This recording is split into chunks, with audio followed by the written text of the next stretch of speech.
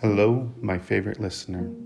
This is not my favorite podcast, just a daily podcast on local, national news, rants, rhetoric, COVID 19, and the climate crisis.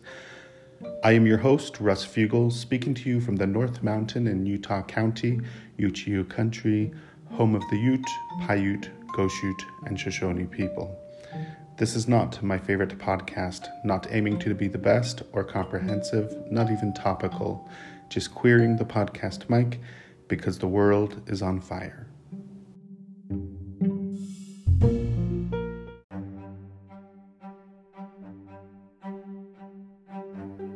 Let's go right to the tweets. Joe Biden's ambitious climate plan has significant executive actions embedded in it. Tweets Jamal Rad. Don't let anyone tell you we can't act on bold climate action. Joe Biden ran on it and has a mandate to act. At How to Save a Planet tweets, new episode. When it comes to climate change, it can feel like our future hangs in the balance of this presidential election in the US. But how much does the president really matter? And how can climate action move forward regardless of who wins? 350.org tweets, the climate crisis was a top issue in the U.S. election, with 7 out of 10 voters supporting the government to take transformative action on a climate breakdown. At Eric Holthaus tweets, what are your favorite POC-led climate orgs?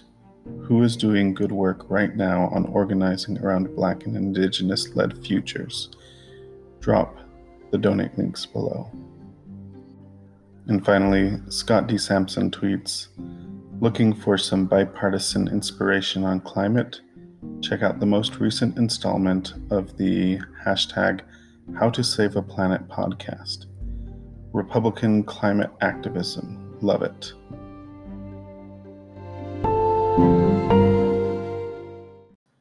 So, I told you I'd put a pin in this. I also told you that this would be a daily podcast. But I told you I'd put a pin into this topic of coming together and the divisiveness in our politics. I guess it was last Tuesday before the election. It's now Friday after the election. So obviously this isn't a daily podcast, though I will continue to attempt to make it such. But the election has now happened. We are on the brink of the press calling Pennsylvania, Georgia, Arizona, and Nevada for Biden. Surprised that they haven't, but I think everyone is trying to be careful not to escalate the situation by infuriating the little man in the White House. So, let's talk about divisiveness. I may be off on some of my numbers here, but not too far. I tweeted this yesterday. 70% plus is election 2020 turnout. 60 million voted for the 116th majority in 2018. 65.8 million voted for Hillary Rodham Clinton in 2016.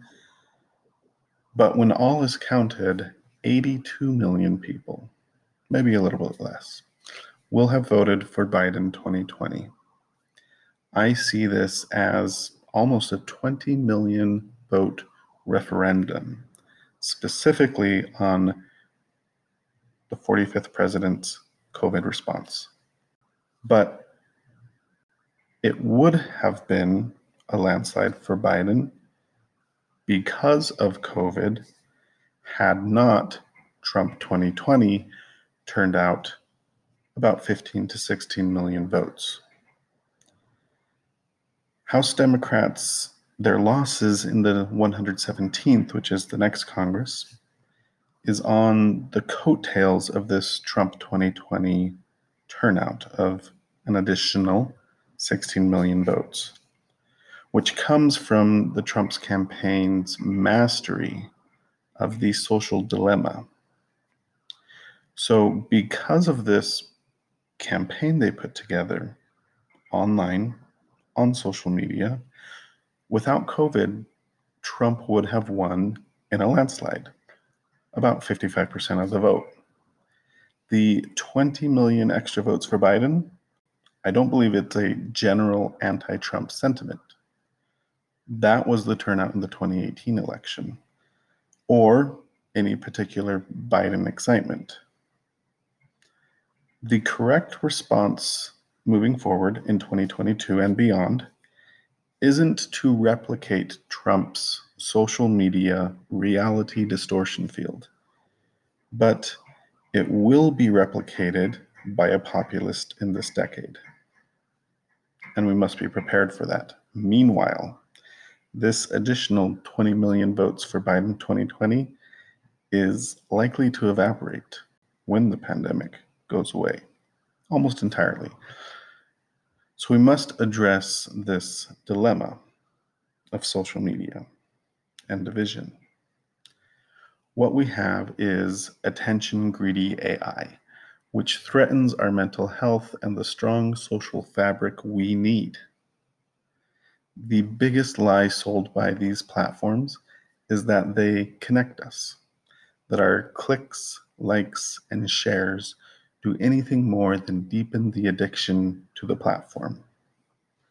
So, I am going to finish my essays on civil representation and social infrastructure. I'm dropping off Twitter until they're done. Turn on notifications for my tweets at RFUGAL if you want to be updated. Retweet this episode. Go to my Twitter feed, find this thread. It's right at the top because I haven't tweeted or retweeted anything else, and retweet this thread. And if you haven't, watch The Social Dilemma on Netflix. Go to thesocialdilemma.com. So I don't think I'm quite ready to talk about my main premise that I want to bring forward when talking about the divisions which we need to overcome. But I do want to read some selections for you from this essay I wrote on AI amplification back when I was running for Congress. Artificial intelligence, or AI, will disrupt existing labor markets and is already disrupting our social coherence. Big tech recommendation machines amp up ideological divisions in our public discourse, spread fake news, and will continue to enable bad actors to pollute our public discourse through the AI-powered attention-greedy economy. Attention-greedy AI threatens our mental health and the strong social fabric necessary to address big social upheavals.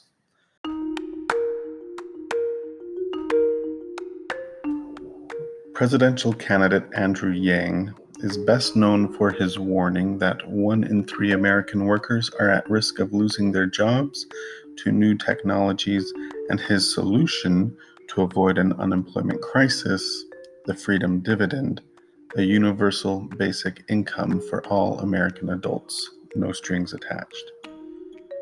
While a productive debate about universal basic income, or its cousin, universal basic services, needs to be had and needs to lead to real policy, worrying about when technology will take human jobs misses the point that technology is already hacking at human weaknesses today. In a recent New York Times opinion, Tristan Harris, executive director of the Center for Humane Technology, wrote, quote, "The digital infrastructures of Facebook and Google have overwhelmed the natural capacities of our brains," end quote. Since automating recommendations is cheaper than paying human editors to decide what's worth our time, AI news feeds drive us down rabbit holes toward extremism and conspiracy theories, and will affect future elections and even our ability to tell fact from fiction, increasing the divisions within society. This fracturing of social cohesion compromises our ability to take collective action to address the world's most pressing challenges, and has turned us into a civilization maladapted for its own survival. AI amplifiers that give us more of what we click on are intrinsically divisive and are the backbone of an advertising business model built on exploiting our humanity. Big tech companies have built an attention economy. In return, we get the free downgrading of humanity. I highly recommend reading the entire article at the New York Times. A link will be in the description.